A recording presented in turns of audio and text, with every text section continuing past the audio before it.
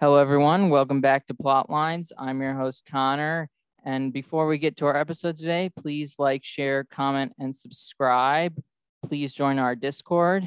And for today's episode, I have Dr. Levi Russell, professor of economics at the University of Kansas and chairman of the Leonine Institute for Catholic Social Teaching. Welcome, Dr. Russell. Thank you. I appreciate you inviting me on. Yeah, no problem. I saw a tweet by you guys, and someone had added me in response to sort of you wanted to get onto different podcasts. And I saw this, and I was like, oh, it looks interesting. So your program that you're focused on it right now is the Jubilee Debt Relief Program. So yes. Will you mind telling us first what the Leonine Institute is focused on and what that program is? Yeah, so we kind of have a dual mission at the Institute. We're kind of just getting started. We've sort of been doing things for a couple of years, but very recently we've, within the last year, we've kind of got all the paperwork going and started the 501c3 paperwork process and all of that. So far, the Institute has been primarily focused on education and specifically about Catholic social teaching and, trying to tackle some of the sort of fundamental concepts of Catholic social teaching, like subsidiarity and solidarity. We have a magazine. Those were the topics for our first two issues. And since then, we've kind of tried to talk a little bit more in the magazine about policy type issues or social issues that, people face and that we're facing in the culture war and all that sort of thing. And, I suppose if someone were to say that, we had a point of view politically or whatever, I would say it's probably to the right. And we, I guess we somewhat subversively have titled the magazine Social Justice Quarterly, right? So sort of trying to take back that phrase, right? Yeah. So don't get the wrong idea if you look on our website. So, but here in the last few months, we have been working a lot harder on the kind of what I would say is sort of the Catholic action side of the organization. And so in conjunction with the educational part, and we're going to be restarting the magazine for the end of this year, I hope. But we, one of the things that in my head was like, you may have heard this phrase before. They don't care what you know until they know that you care, right? And an idea to sort of create this clearinghouse where we would take donations from Catholics that are doing well financially, and we would help other Catholics to, eventually sort of pay off some of their debt, a good chunk of their debt, personal debt, which would be, credit cards or personal loans, really high interest stuff. But also in that process, do an educational thing with them and talk with them about, sort of healthy budgeting. How did I get to this point? How did I get to this point where, I'm in a lot of credit card debt or whatever? And of course, it's very hard to dig out of that stuff. And, with an eye to helping, maybe it's a young Catholic gent who's, going to try to start a family and everything. And they're just finding it hard because they've got these, sort of financial challenges that they put themselves into at one point or another in the past. And, or if it's maybe a family in a parish that, they want to, they want to be a bigger part of their parish. So anyway, those are the two kind of facets of the organization. It's education and direct action. And so that's what the Institute's all about. We have I was really happy with the paper that we wrote on usury. So if your folks are interested in that, check that out in our policy papers section. So anyway, I guess that's maybe more than you wanted, but no, there you go. I can link. Well, I'll link the Institute below, as well as I can link some of the articles that you point out throughout the interview. So I was just wondering, there's a lot of focus sort of on student debt these days, and I was wondering if sort of that has anything to do with the Institute. Yeah. So, I can really understand that student debt is a big challenge for a lot of people. And in the conversations that I have had with the folks that helped us get started and the board, the board members that we have right now, we have really wanted to focus on debt that was really high interest and really difficult to get out of. Mm-hmm. And, most student debt, unless it's like a private loan of some type, is relatively low on the interest rate side of things. So I'm not saying it isn't onerous and difficult and challenging, but mainly because of the total amount of the debt itself.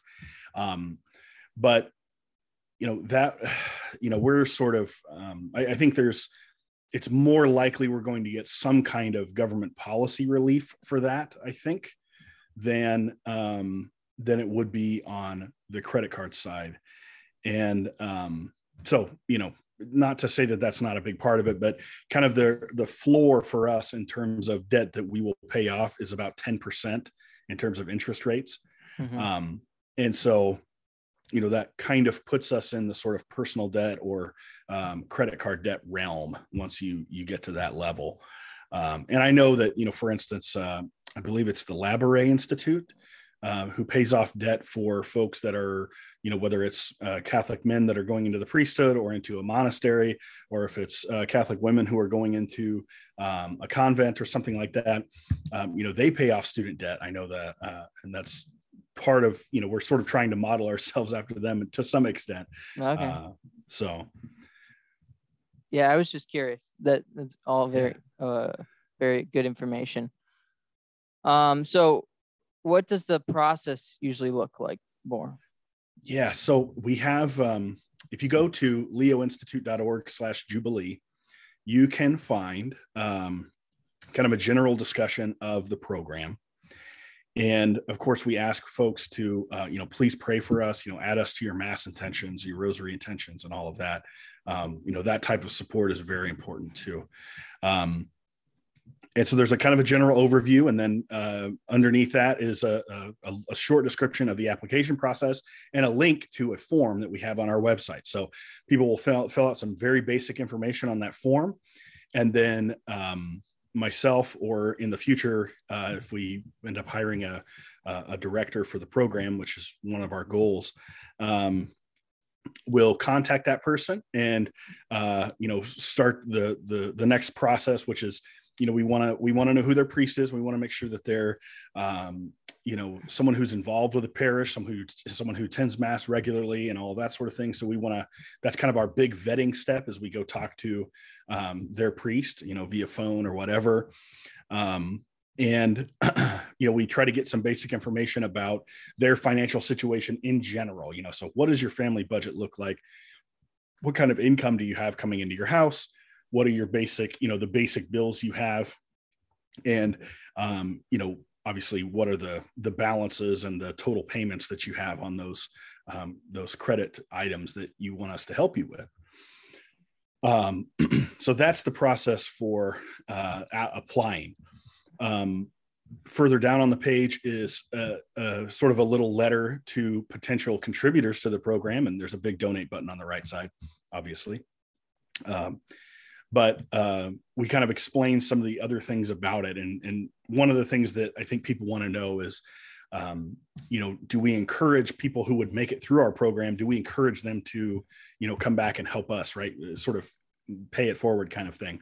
And we definitely do. We can't require them to do that because that would make us a financial intermediary. And, we would run afoul of the nonprofit mission and all that. But we do also say that, this is kind of a one-shot deal, right? Where it's, someone, a family or a couple or an individual or whatever, reaches out to us and asks for help.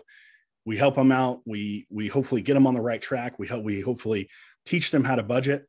But in that processing, we pay off that big chunk of debt, and, we consider ourselves to have done what we can. Right. Obviously, they can always come back to us to talk about, budgeting and how to budget and how to deal with situations. We're always going to be helpful, as helpful as we can on that stuff. But as far as, just continuously, writing big checks, we can't, we feel like that's, would not be in good faith on our part. So yeah. Yeah. So donations is the main way you provide this money. Is that, or you get the money to provide it? So, right. So we are in the process of filing as what's called a public charity, right? And so what that means is that we have to get the bulk of our donations from people who contribute small amounts, right? So it's not just, because otherwise it would be, and this is all like technical stuff that I don't even really understand that well, but, we're not a foundation. It's not like, there's 4 rich families that dump money into, this one big organization, right? It's, okay. The idea is that we get lots of small donations from lots of people. Yeah, that makes sense. Is there any sort of negatives to being a public charity, just given, I don't know, the liberal laws of today? Yeah. So, this is something that we have thought a lot about in terms of, how to organize and what, I guess, are you kind of referring to like the whole idea where like the IRS was coming after conservative groups and trying to, knock down there? Is that what you're referring to? Or not necessarily. I just don't know if there's a lot of like regulations that the government has that would impede any Catholic social teaching versus, making, I don't know. There's plenty of stuff, I know adoption agencies, that type of thing have different problems. It's not, this isn't really in that area, but I just was wondering if there was anything you guys were dealing with that, people should be aware of. Yeah. So one of the questions we had early on, and, one of the challenges we've had to deal with was, can we be a Catholics for Catholics organization, right? Can we restrict those payouts to Catholics? After digging through the information and, speaking with a lawyer and all that stuff, we kind of figured that out. And, as I said before about the Labouré Institute, they do the same sort of thing, right? The whole deal is, they're giving money to Catholics, so there is, there's definitely a way to carve that out. So. Yeah. Also, your the symbol for your institute is really interesting. Will you explain a little bit of that? Yeah. So we got a really great artist, and there's a link to his stuff on our at the bottom of our website, or a link to him somehow. I haven't looked at it recently, but yeah, he did a great job, and you can see it's behind me here. But yeah. So when we started talking with him, we wanted to get across that this had some kind of an economic or financial sort of thing, right? And of course, Pope Leo the 13th, right, writing Rerum Novarum and sort of creating the beginning of sort of modern social teaching, right, in response to the big the Industrial Revolution and all these sort of things that are hitting us in the modern liberal world, right? And so we have this idea of the lion, triumphant with this, with his tail and everything like this, and he's sitting above, sort of in victory above a bull and a bear, right? Okay. And if you're into the financial world very much, you get this idea of like, they talk about a bull market being, the market's going up, and a bear market, the market's coming down, right?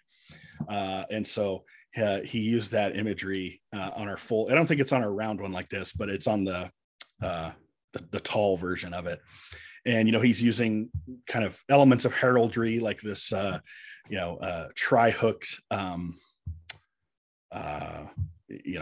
three-piece hook or whatever you would call it, and so sort of bringing in some Trinitarian imagery to it.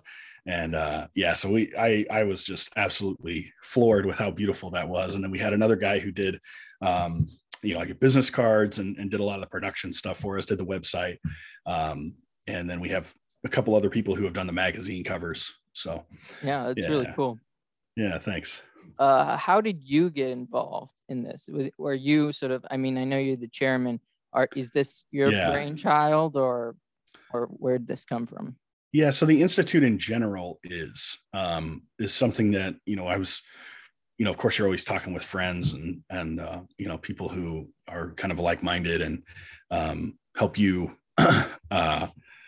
get this idea in your head about, what's going on and what needs to be done and what you can do given what you know and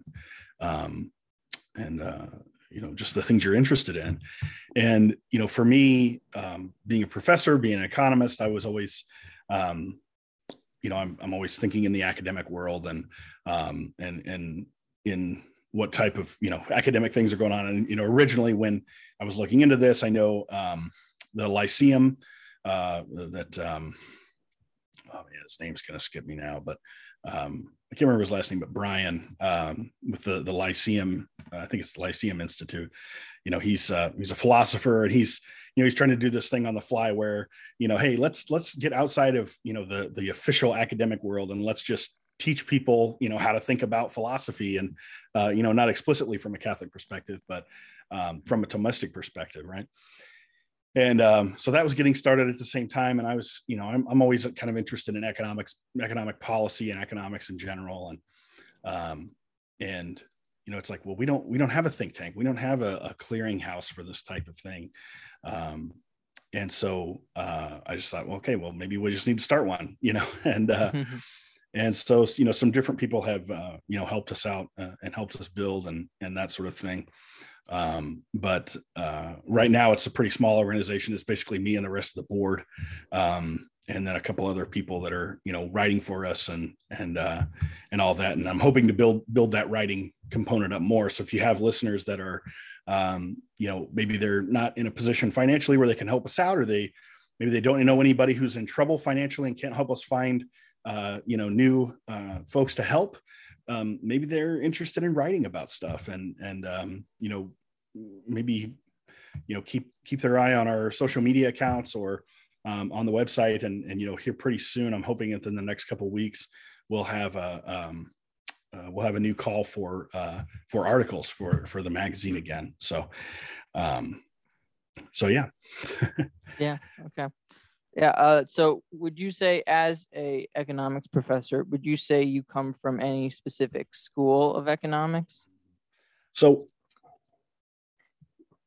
sorry. So, I guess for me, my journey has been a little weird. So initially, when I decided to go to graduate school, this was, 2008, 2009. And so, I'm, in college, I'm an undergrad, and the whole Ron Paul thing is hitting the whole world, and I'm sure you're way too young to have remembered that, but I was politically aware at the time. Okay. But maybe a little younger than I was. I'm sure we're not exactly the same age, but yeah. Right. So anyway, I'm 21, something like that, thinking about the whole Ron Paul thing, getting into this whole libertarian, world. And of course, interested in economics as I was a finance student at the time.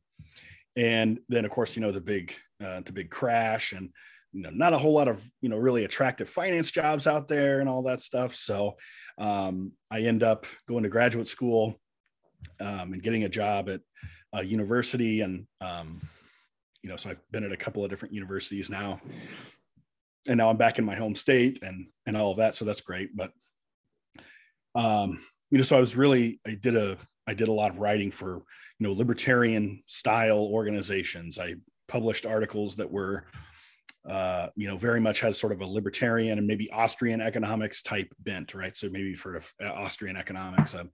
I went to the Mises Institute one time and, went to one of their conferences, and definitely, and I think I've written at least one or two articles kind of from an Austrian economics standpoint, in terms of like professional economics writing. So, I definitely was thinking that way for quite a while, for a good chunk of my career. And then, so I got my first professor job in 2013. And so, but then I think 2017, 2018, I started to really kind of rethink everything. And, I was a convert to the faith in Easter of 2007. Word from our affiliate, Bishop Sheen Rosaries. You've probably worn through the chain of your cheap plastic rosary. Other rosaries simply can't stand up to the wear and tear of everyday life. Bishop Sheen rosaries are made of solid metal beads and paracord to withstand any condition, and are backed with a lifetime warranty. Upgrade your rosary to a Bishop Sheen rosary made to fit your lifestyle, or buy one for a friend. Each rosary sold supplies 2 weeks of food for a school kid in Uganda. You use the exclusive link down below to help support our efforts here at Plotlines. The link will take you to sheenrosaries.com. Be sure to use the code Plotlines10. When I guess I would have been 20 years old at the time. What'd you convert from? Yes, I mean, I was just kind of like generic evangelical Protestant. I don't really, Okay. I think at the time I was going to like a Baptist church or something, but I didn't really see a lot of daylight between, the different places I went as a kid. But anyway, so I kind of got to this point where it was like, look, you can either be a good Catholic, or you can be a libertarian. You can either, kind of take the teachings of the church and sort of try to cram them into a libertarian political philosophy, or you can build your political philosophy around the church. Right. And so, this is the conversation I'm having for myself at the time, and so for me, that was a big moment of like, okay, I gotta get my priorities straight. I gotta start thinking about this stuff in the right way. And, reading the social encyclicals and really trying to understand them, trying to put, what I know about economics in the right framing, right? Because you have, you'll always say, well, you always hear economists say, oh, well, supply and demand, the laws of supply and demand make it so that you can't do X, Y, Z, right? You can't have a just wage because, supply and demand, and this is, you wouldn't necessarily hear this from, I think, professional economists, but you would hear it from definitely, people that are on the internet who study economics on the internet. So, and I just, I think that's a sort of a liberal in the generic sense of that term, a liberal framework that I think people don't realize they're operating within, right? I think you could very easily, understand economics as a way of thinking about how, commerce and markets work, and fitting that within a, what would be an authentic Christian society, right? Where, a just wage is not just the marginal value product of labor, which it is in a sort of, I guess you would call it scientific sense, but fitting that within the framework of, okay, yes, but a wage is for a family, a wage is to provide for a family. And so, yes, we can talk about how to sort of the mechanics operate in a specific sense, but we can also put limits on those mechanics, to ensure justice, right? We're all appalled when we hear people argue, for instance, there was a guy back in the day who was always talking about how, essentially Roe v. Wade reduced crime, right? Because all of these babies were aborted instead of becoming criminals, and it's kind of a sick sort of utilitarian argument. And you have people arguing against that, of course, just on the grounds that, with the data. But at the same time, you'd also say, well, that doesn't justify killing people, right? That doesn't justify killing babies. Come on, Anybody, potential criminals, it does, that doesn't justify killing them. Right. So you can kind of see the, if you build your worldview around, mechanistic economics, and then, you get into some really weird, you argue yourself into some really, disturbing moral positions. So, yeah, I think we, even though we're, years apart from each other, I think we went through some similar, sort of similar trend, I guess. I was not, Okay. I'm not really into economics necessarily. I don't know very much about economics, but politically, I sort of started off as a libertarian. I had sort of gone into that sort of probably in like 2012 to 2000 like 16 probably. Tom Woods was a big influence in that. I didn't really watch any of his or listen to any of his economic stuff necessarily, but his politics were very interesting to me. There was just a general interest. I had a great interest in sort of what I would have considered the sort of pro-life libertarians kind of, I wasn't trying to divorce myself from the beliefs of the church or anything, but then again, I didn't know fully the beliefs, the philosophy of the church regarding economics, or about sort of, or even regarding the death penalty, or other things that would be contentious with libertarians in many different things. And then I slowly shifted away from that as I sort of deepened my roots. And now you have an image of Blessed Carl behind you there on the wall. So look what you've done. Yes, I've somehow become a monarchist. After starting out as a libertarian. Yeah, I saw you have a lot of episodes talking with Charles Coulomb. So that's very interesting. Yeah, he's a friend of the show. Blessed Charles is definitely a symbol of another option that is never given on the economic side too. Yeah, for sure. Definitely. Yeah, so I think it's interesting that we sort of came through probably around the similar times though too. I was just younger going through it. It seems like it. And you were going through it as someone who's a little older than me. So yeah, that's such an interesting thing. What do you think is the hardest to get across from Catholic social teaching to modern man? Yeah, so I think it's tough for different people. It depends kind of who your audience is. And I think for some people, if you're talking to someone who kind of considers themselves to be like a just general right wing, kind of right liberal, is that maybe a word for it, or conservative, right? If you talk to them, the challenge, American conservative. Yeah, there you go. I think the challenge is kind of getting over this hump about socialism, right? You've got to convince them that, just because the government does something doesn't make it socialist, right? It's like, socialism is when the government does something, and the more the government does something, the more socialism it is, and so I think, there's also this libertarian streak in a lot of those people, that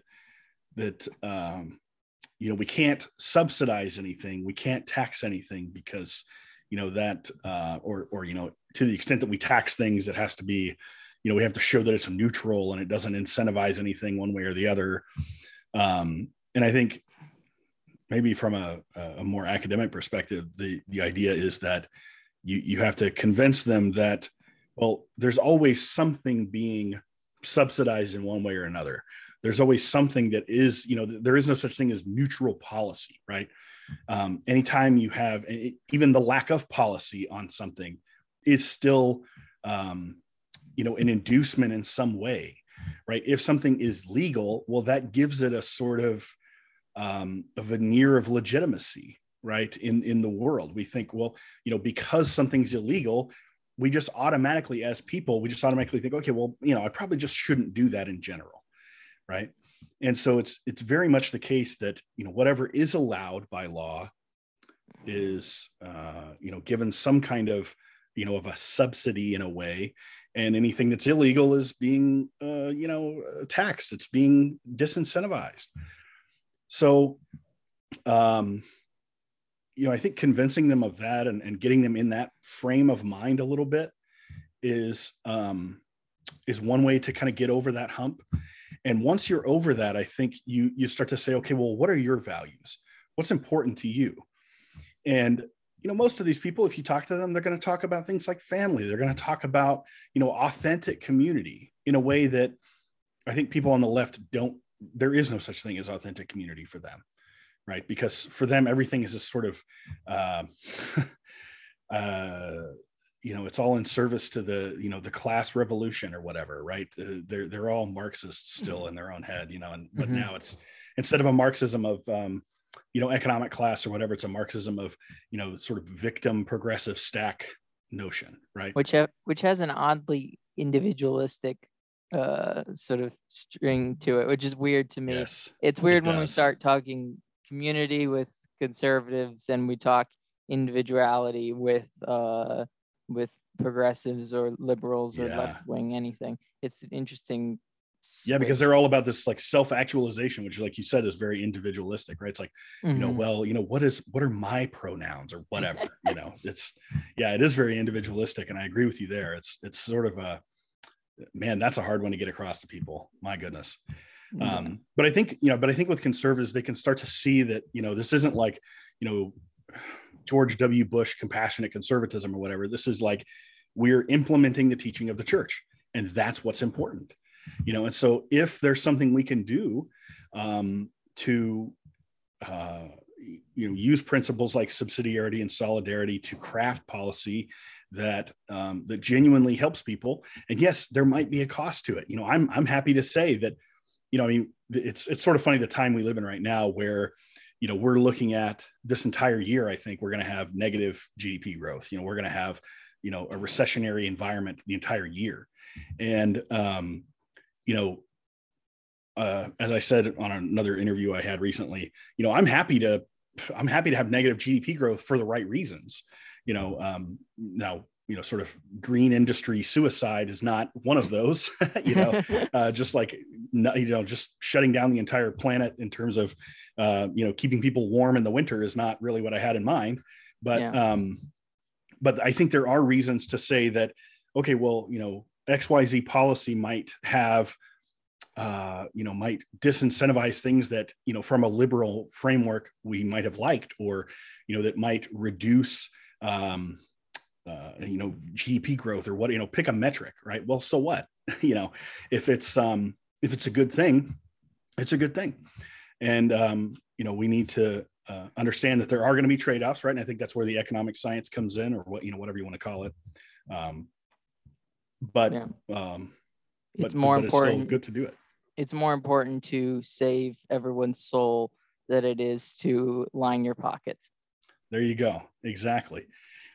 And I'm not sure how many left-wing people we would have in our audience so far at this point, as far as looking at our magazine, but I think they're, man, you have a lot of challenges, and, we're all people who have been brought up a certain way. We've grown up in the households we've grown up in. And, I'm very much more comfortable talking to people that would identify as, American conservative or, right or whatever. But on the left, I just think there's just a genuine challenge of,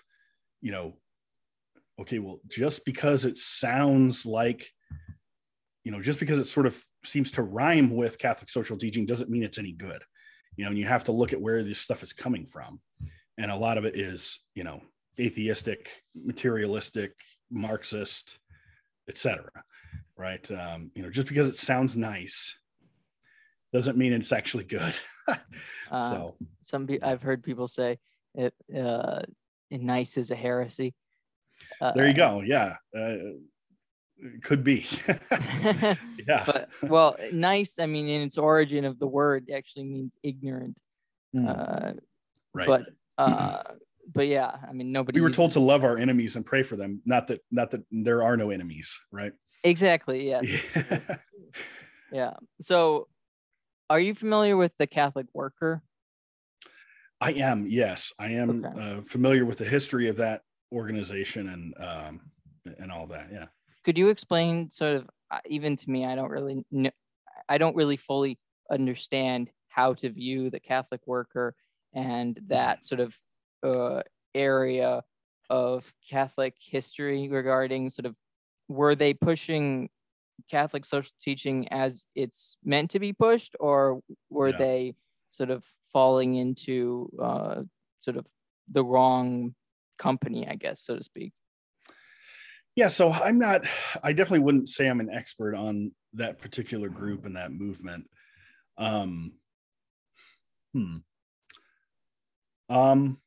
Yeah, I don't know if I could really say a lot about, whether what they were doing was, necessarily the right way.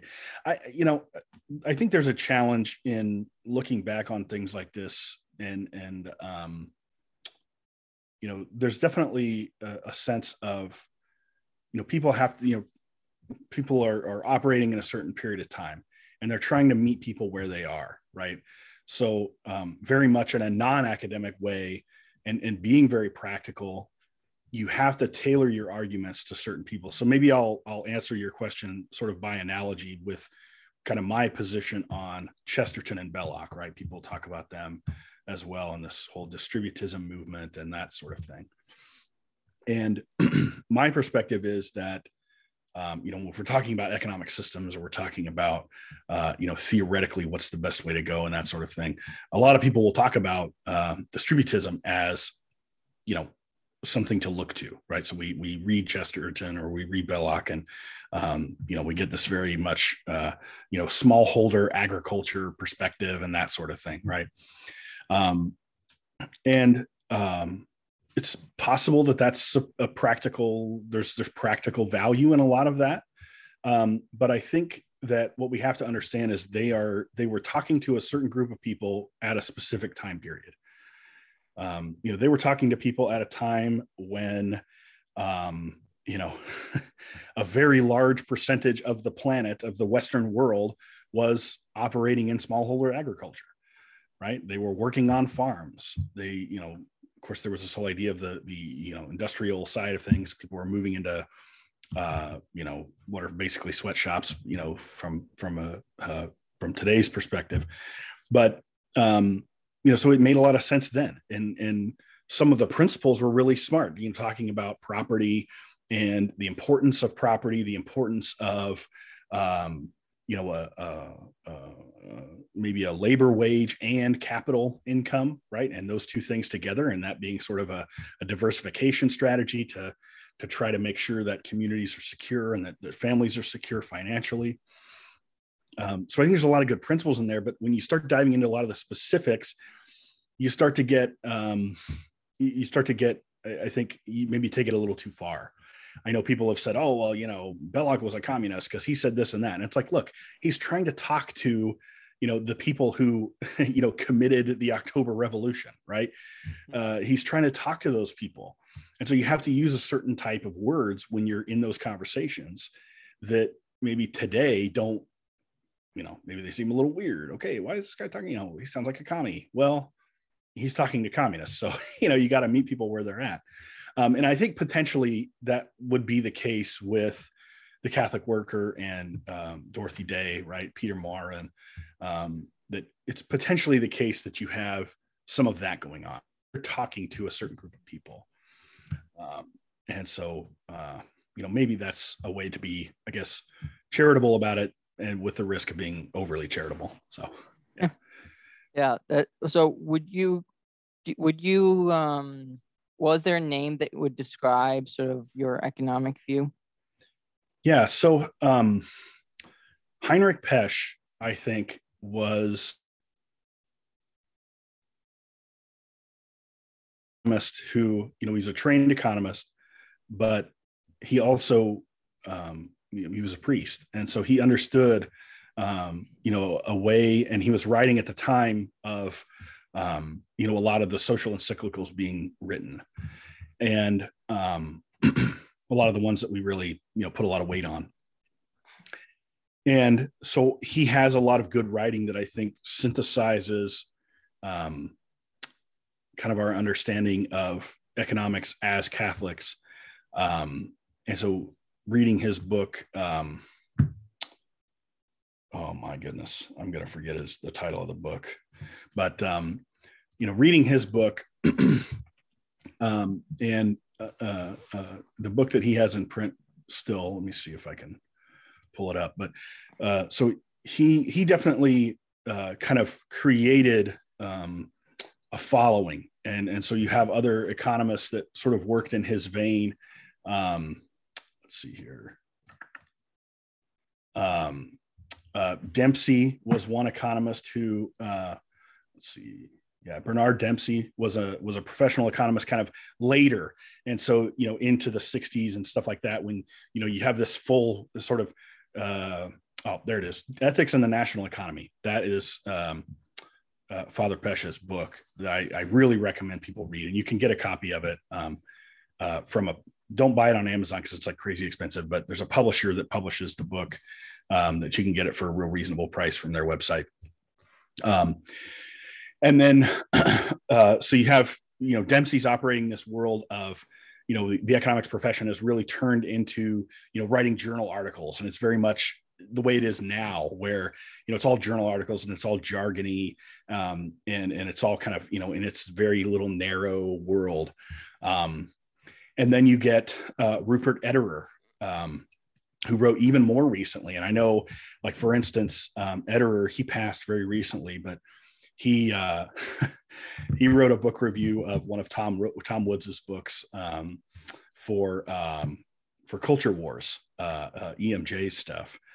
And so it's a really long review, but you can read his book review of Tom Woods stuff. I think it was like 2015 or something like that. But it's really funny because Ederer does a great job of, again, applying kind of modern economic methods and perspectives with an eye towards the Catholic, or sort of operating within the framework of, what I would say is, sort of authentic social teaching of the church. And so what audience is that for?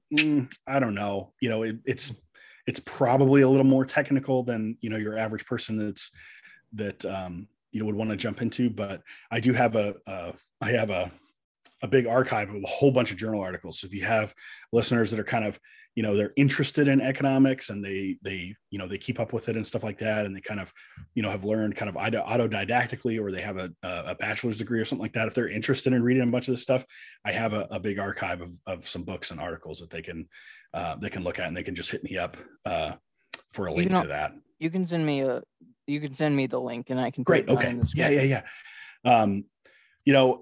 I've read some of Dempsey's stuff, and I didn't necessarily agree with all of it. When he gets to certain things like, just wage and usury and stuff like that. But, obviously I could be very wrong. And so he might be totally right. So, but yeah, I think Ethics in the National Economy is certainly a book that someone could pick up, read, and understand, and not have to necessarily be, trained in economics, and really get, I think, a good feeling for sort of a modern perspective on, and getting sort of away from the specifics that Chesterton and Belloc were sort of driving into, something a little more general. So, yeah. So it seems to me that the biggest hurdle is actually getting like politicians to embrace or to even run on Catholic social teaching far further than just, being pro-life and being against same-sex marriage and stuff like that. Like further beyond that into an economics sort of economic policy. How do you see a way of moving towards getting politicians to move that way? Yeah, so I think we're at a time now when you're going to start to see more and more people that are coming into politics that, maybe at the state level or at the national level, that understand,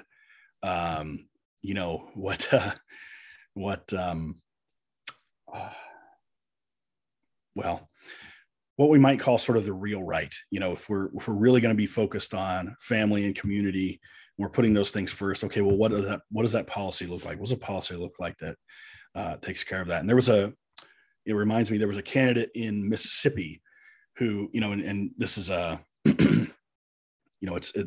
he's vying for the Republican nomination, right? And he gets smeared as a socialist because he's interested in,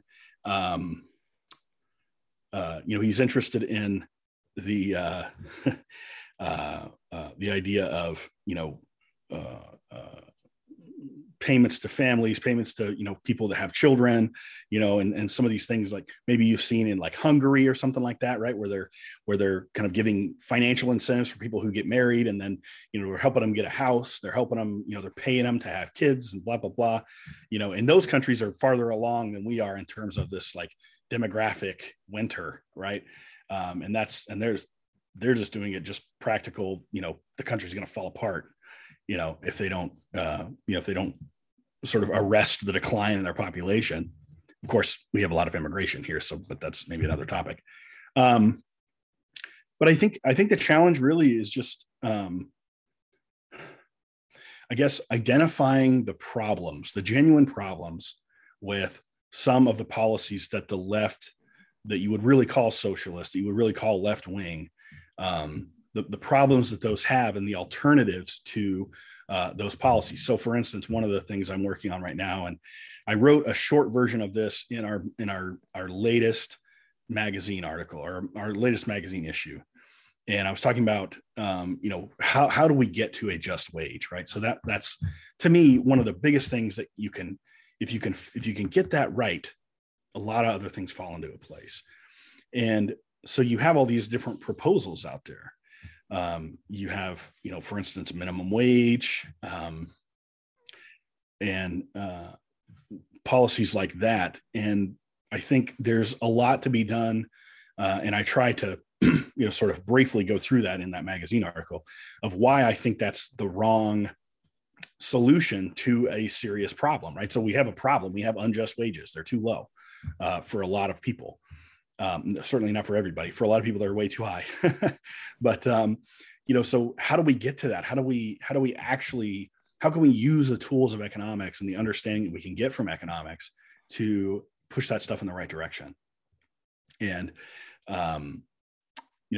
I explain in there why I think higher minimum wage is a mistake. That is a bad idea coming from the left, and a candidate that was pushing that would not be someone who you would want to put your faith in, right? But what I've talked about, and what I'm going to put a little bit more meat on, hopefully, in a more academic article version of that, is to talk about the idea of, well, we just have way too many people in the labor force as a percentage of the population compared to when wages were higher, right? So people talk about, in the 50s, you had a family and they had a car and they had a house, and you were 25 years old and you could get married and have kids and have a normal life, right? And potentially there's some rose-tinted glasses to some of that. Okay, fine.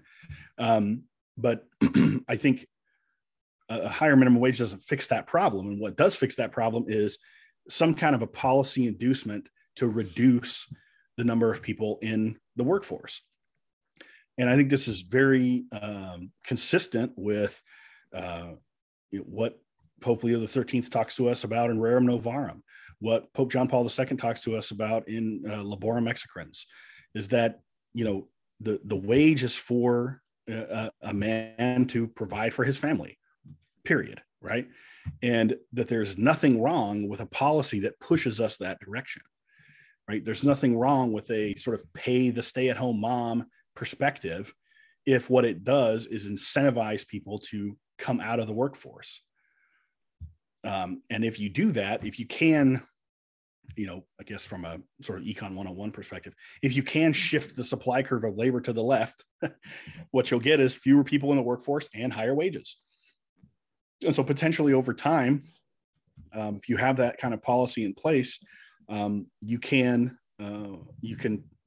hopefully push the culture a little bit. Right now, obviously, there's a lot of culture that's built into this idea of, we want to, I've got to have income because, who knows, my husband's going to leave me, or I'm going to have to leave him, or, I want to be independent and blah, blah, blah. Right. Yeah. But I think it's certainly the case that, policy and in an economic sense has shifted, has contributed to that shift in the culture, right? And so we want to turn that around. We want to turn the ship around on the economic policy, and hopefully that helps us improve the culture side. Yeah, it makes a lot of sense. I know a lot of people will be anxious about sort of that type of thing, scared about changing things in that direction, especially, right. Women who see themselves sort of, if there are any women listening that see themselves as Catholic feminists or something like that, yes. They're going to be the most resistant to the idea of that. And, but that's clear that you can't, or the goal is not for women to work. That cannot be the goal. That cannot be a goal for women to work while they're working. They majority of women, if they're eventually going to get married, should not be building a career, right? Well, so I mean, there's a lot of work to be done, in the sense that there's a lot of work to be done in the home, right? Taking care of children. There's a lot of work to be done in the broader community, right? With women, working together to, help shift the culture towards Catholicism, right? To, doing outreach efforts to save souls, right? There is a lot of work to be done. And if they're all out making PowerPoints for, some global corporation, well, that takes up a lot of time. That takes up a lot of energy. And I don't know why anyone wants to do that anyways. Yeah. It's such a bonkers thing. I've heard this sort of phrase. It's like, women wanted to leave the home because they didn't want to be under the thumb of their husband or whatever. And so they go off to work so they can be under the thumb of their boss. Yep. It's like, you're just changing who you're under the thumb of, other than a small percentage of the population who work for themselves, entirely.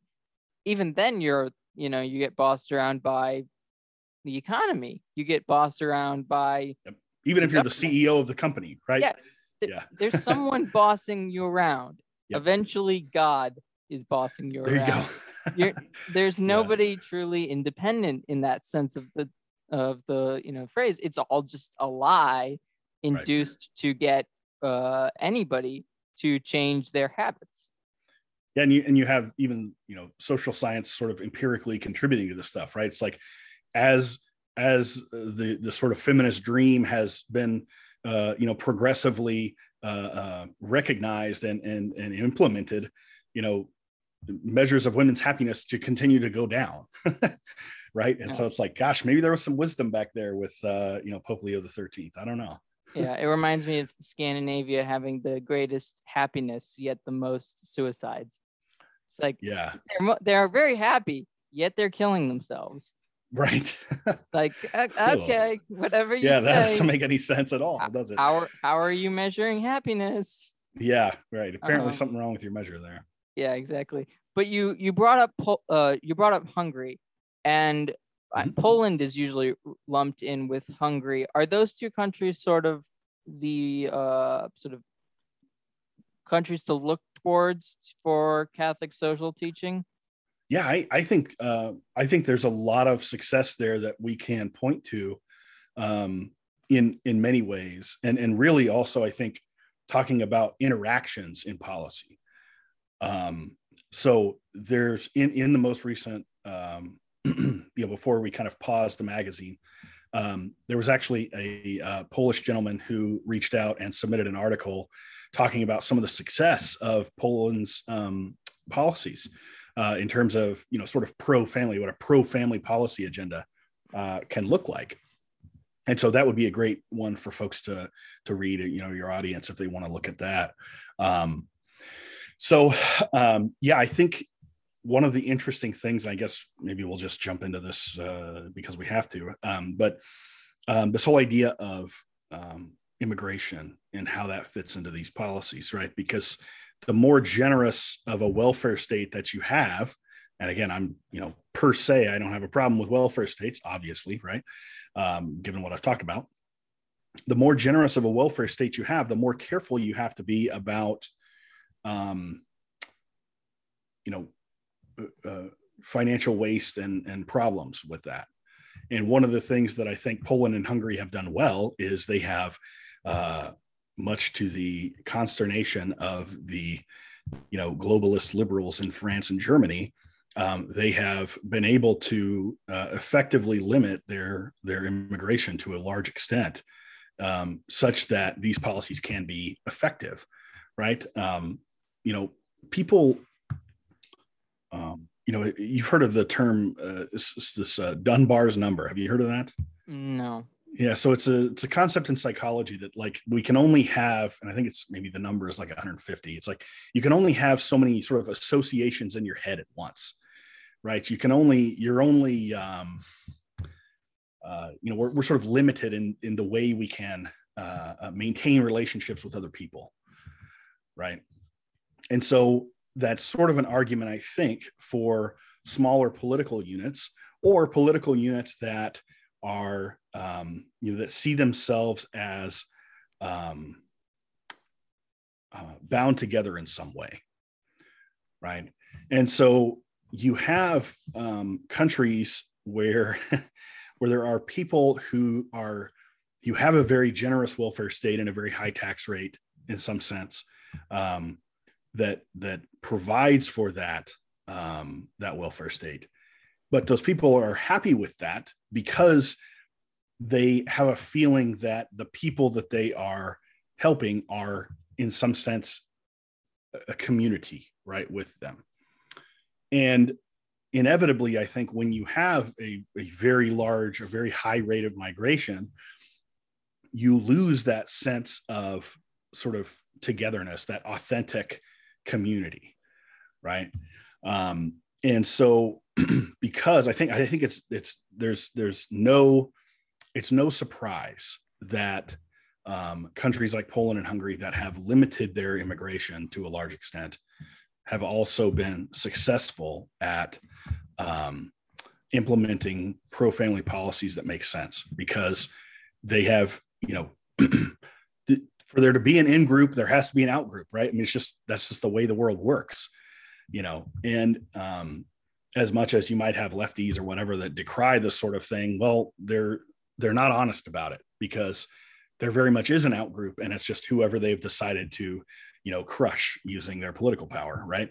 And so it's just, Hungary for Hungarians, right? Poland for the Polish people, right? So, it makes sense.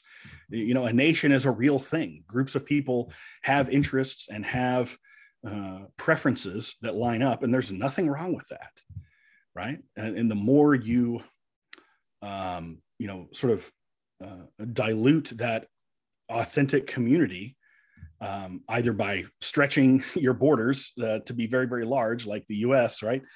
We sort of have that problem built in because there's just a lot of people here, or by, letting 10 other communities push into your boundaries. Well, now you have a problem because you've got 10 people who are, nepotistic and, very much, going to be serving their own people. You're going to have a challenge there. Yeah, makes sense. And I should say, there's nothing racist or whatever about that, right? It's just, that's how people are. People, people are going to have in-group preferences, right? I mean, there's a lot of social science on this, right? In-group preference is a very common, normal thing for most people to have. Yeah, just the leftist mentality is sort of, like, they say that they want to break that, but they're not really trying to break that. They're just trying to either use it to their own advantage, yes, or manipulate it. Absolutely. They're not really trying to destroy biases, because if they were, it's impossible, basically. Right. But they would have to make everyone the same to do that. That right. It's psychologically impossible to make. And they very much have in-group preference. It's just, for them, it's totally political and totally class-based. Yeah. That is their in-group preference.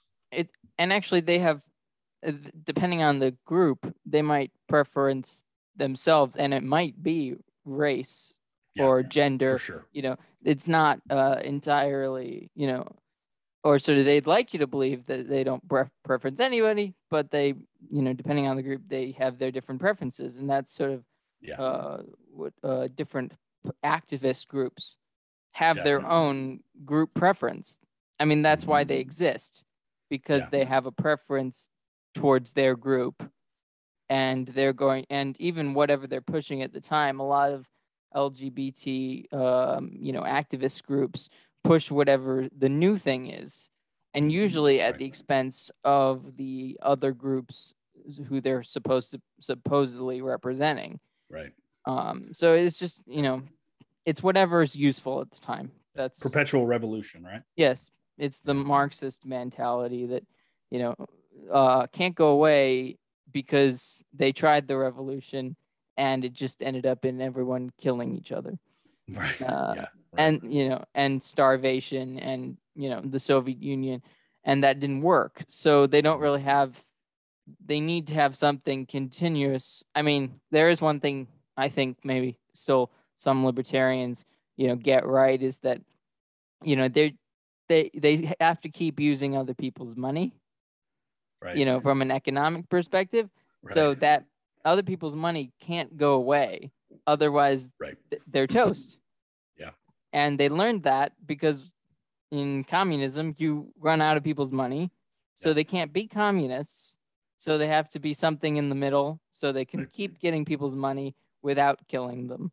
Right. And there's this idea of the Overton window shifting, right? You've got to constantly be, you got to have a group that's maintaining the status quo and yet another group that's pushing for a constant movement of the status quo, right?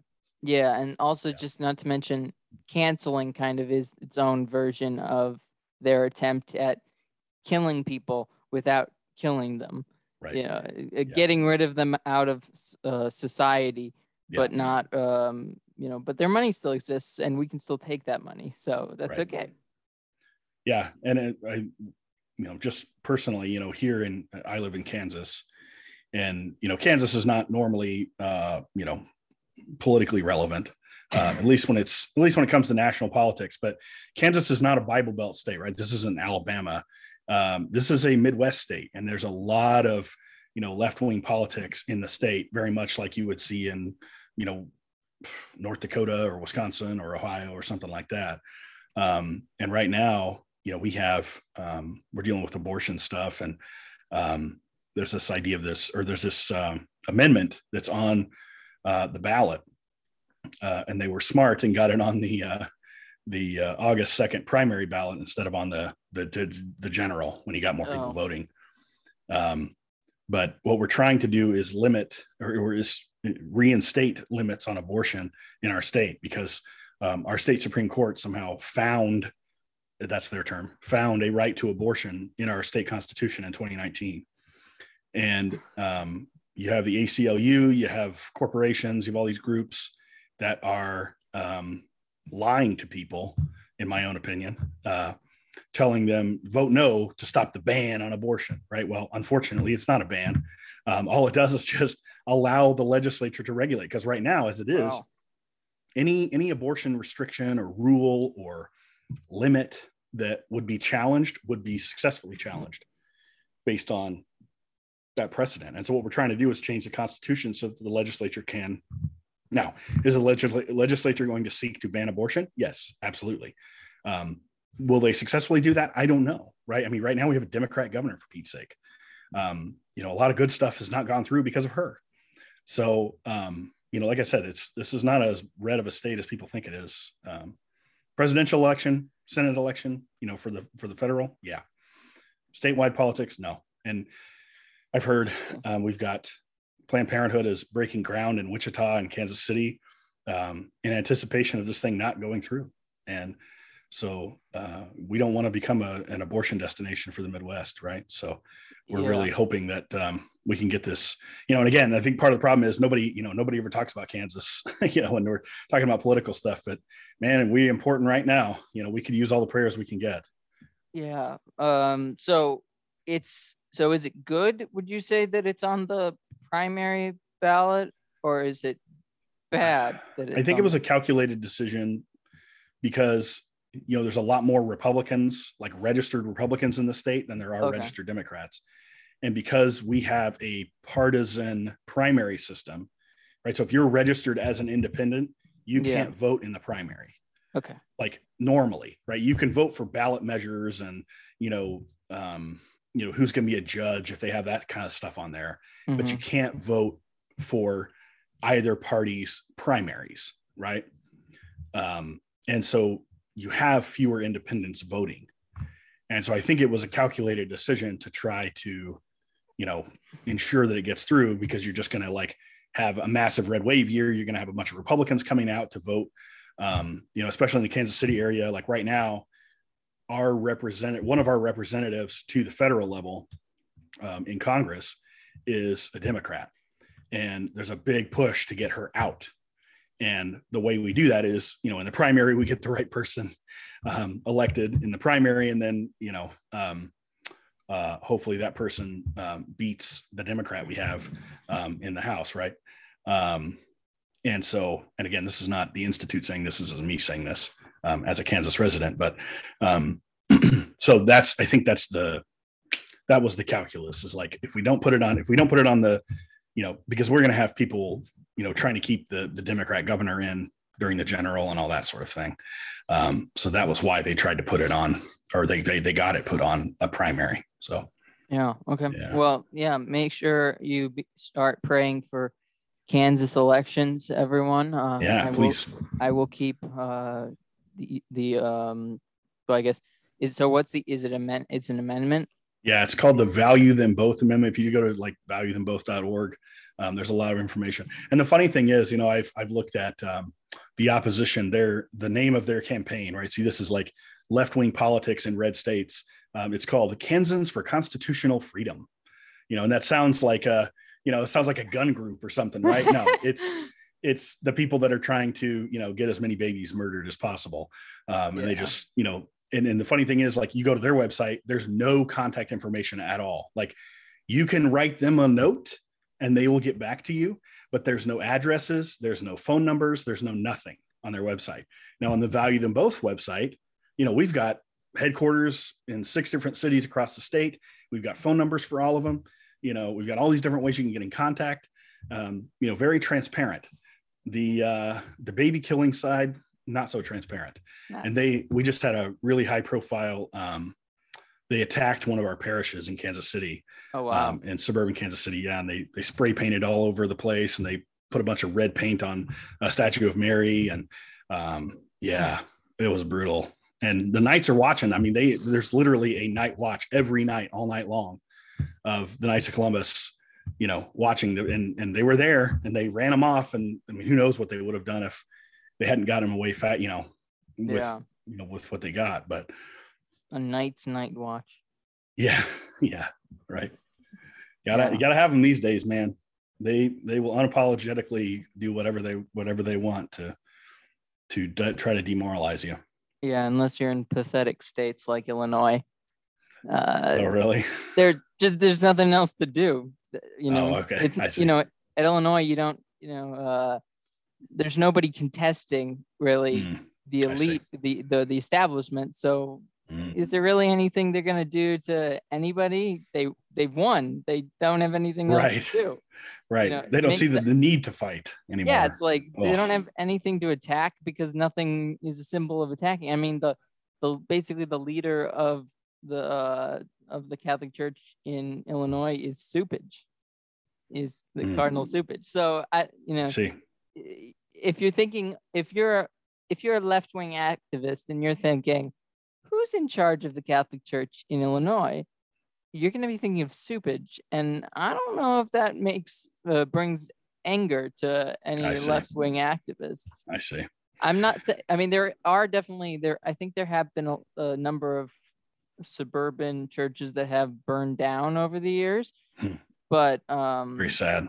Yeah, but there's not. I don't think there's as much politically motivated, sort of attacks. But I could be wrong. Right. There are, somebody send me them on Twitter, and I know in just politically in Illinois, you have some Republican representatives. I'm not sure about your senators, but you have like a few federal representatives that are Republicans. Yeah. And especially probably from like Southern Illinois, right? Yeah. But that, what activists live in Southern Illinois. So right. Yeah, it's all Chicago and right. Yeah. So it's just not much going on there. Well, I've been very impressed with our Archbishop. So I'm in the Kansas City Archdiocese, and Archbishop Naumann, he's just a giant of a guy. He's really what you want for a bishop. He's this huge guy. Like he's got a duck to get, he's wearing his mitre. He's got a duck to get through doorways. He's just this enormous guy. Right. But very gentle and very kind guy. But he's really big on the pro-life side of things. And I remember when, Nancy Pelosi's bishop banned her from communion, he wrote a letter in support of that to the press, and he was very congratulatory. So all right, we got a great guy here. So yeah. Well, is there anything you want to say, anything about the Leonine Institute before we go? Yeah. So we really want to be active on this whole fight against debt that just absolutely grinds people down. And, if you're concerned about usury, which is a sin that cries out to God for vengeance, right? Cries out to heaven for vengeance. If you're concerned about people and you have the means to even to give a small amount, we've paid out some money to one person who was very grateful, basically saved the guy's house. He was going to lose his house and all kinds of stuff.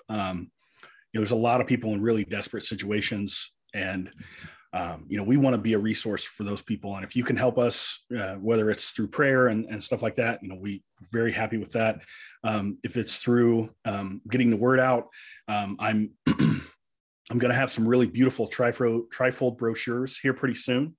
And what I want to do is, if you're interested in helping us out, if you'll take some of those brochures and put them in the narthex of your parish, if you'll put an announcement in your parish bulletin about us, we're gonna have some language for you that's going to help you.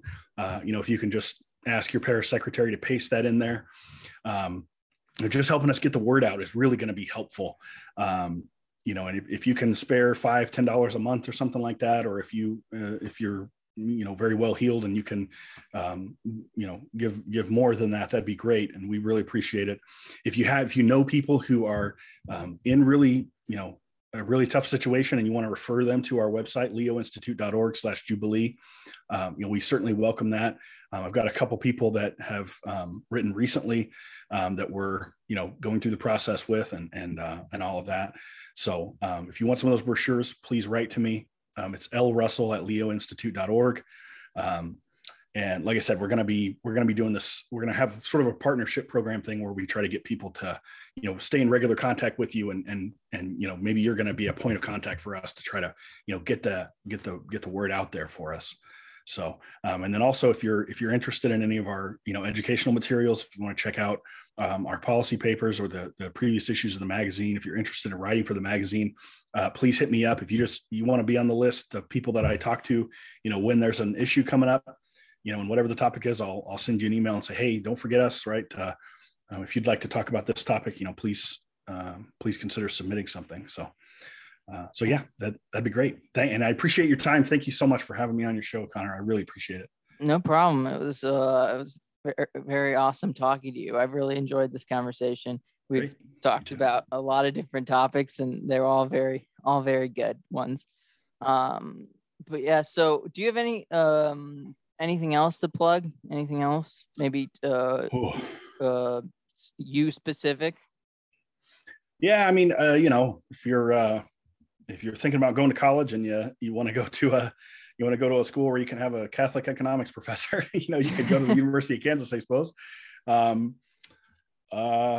Gosh, I really don't have anything else. I'm trying to, the time that I spend doing other stuff is really trying to promote the Institute. And, outside of that, I'm just teaching classes and doing those normal things. So, latch onto the Institute. If you got something that you want to contribute to us, or if you want to help us out, you want to, you want to be part of the efforts that we're putting in place, man, I from the bottom of my heart, I really would appreciate it. Because we're trying to do, we're trying to have some good Catholic action. That's what we're trying to do. So yeah, I'm happy to promote you guys as much as possible. That's awesome. Thank you so much. If you want to come on again in the future, I'd love to have you again. Sure. So I will have all that stuff linked in the description. I'll have your email in the description. If you could send me that stuff, that'd be great. Yeah, of course. So thank you again, Dr. Russell, for coming on. Thank you. So everyone, please like, share, comment, and subscribe, and have a wonderful day. Thank you for listening. Bye.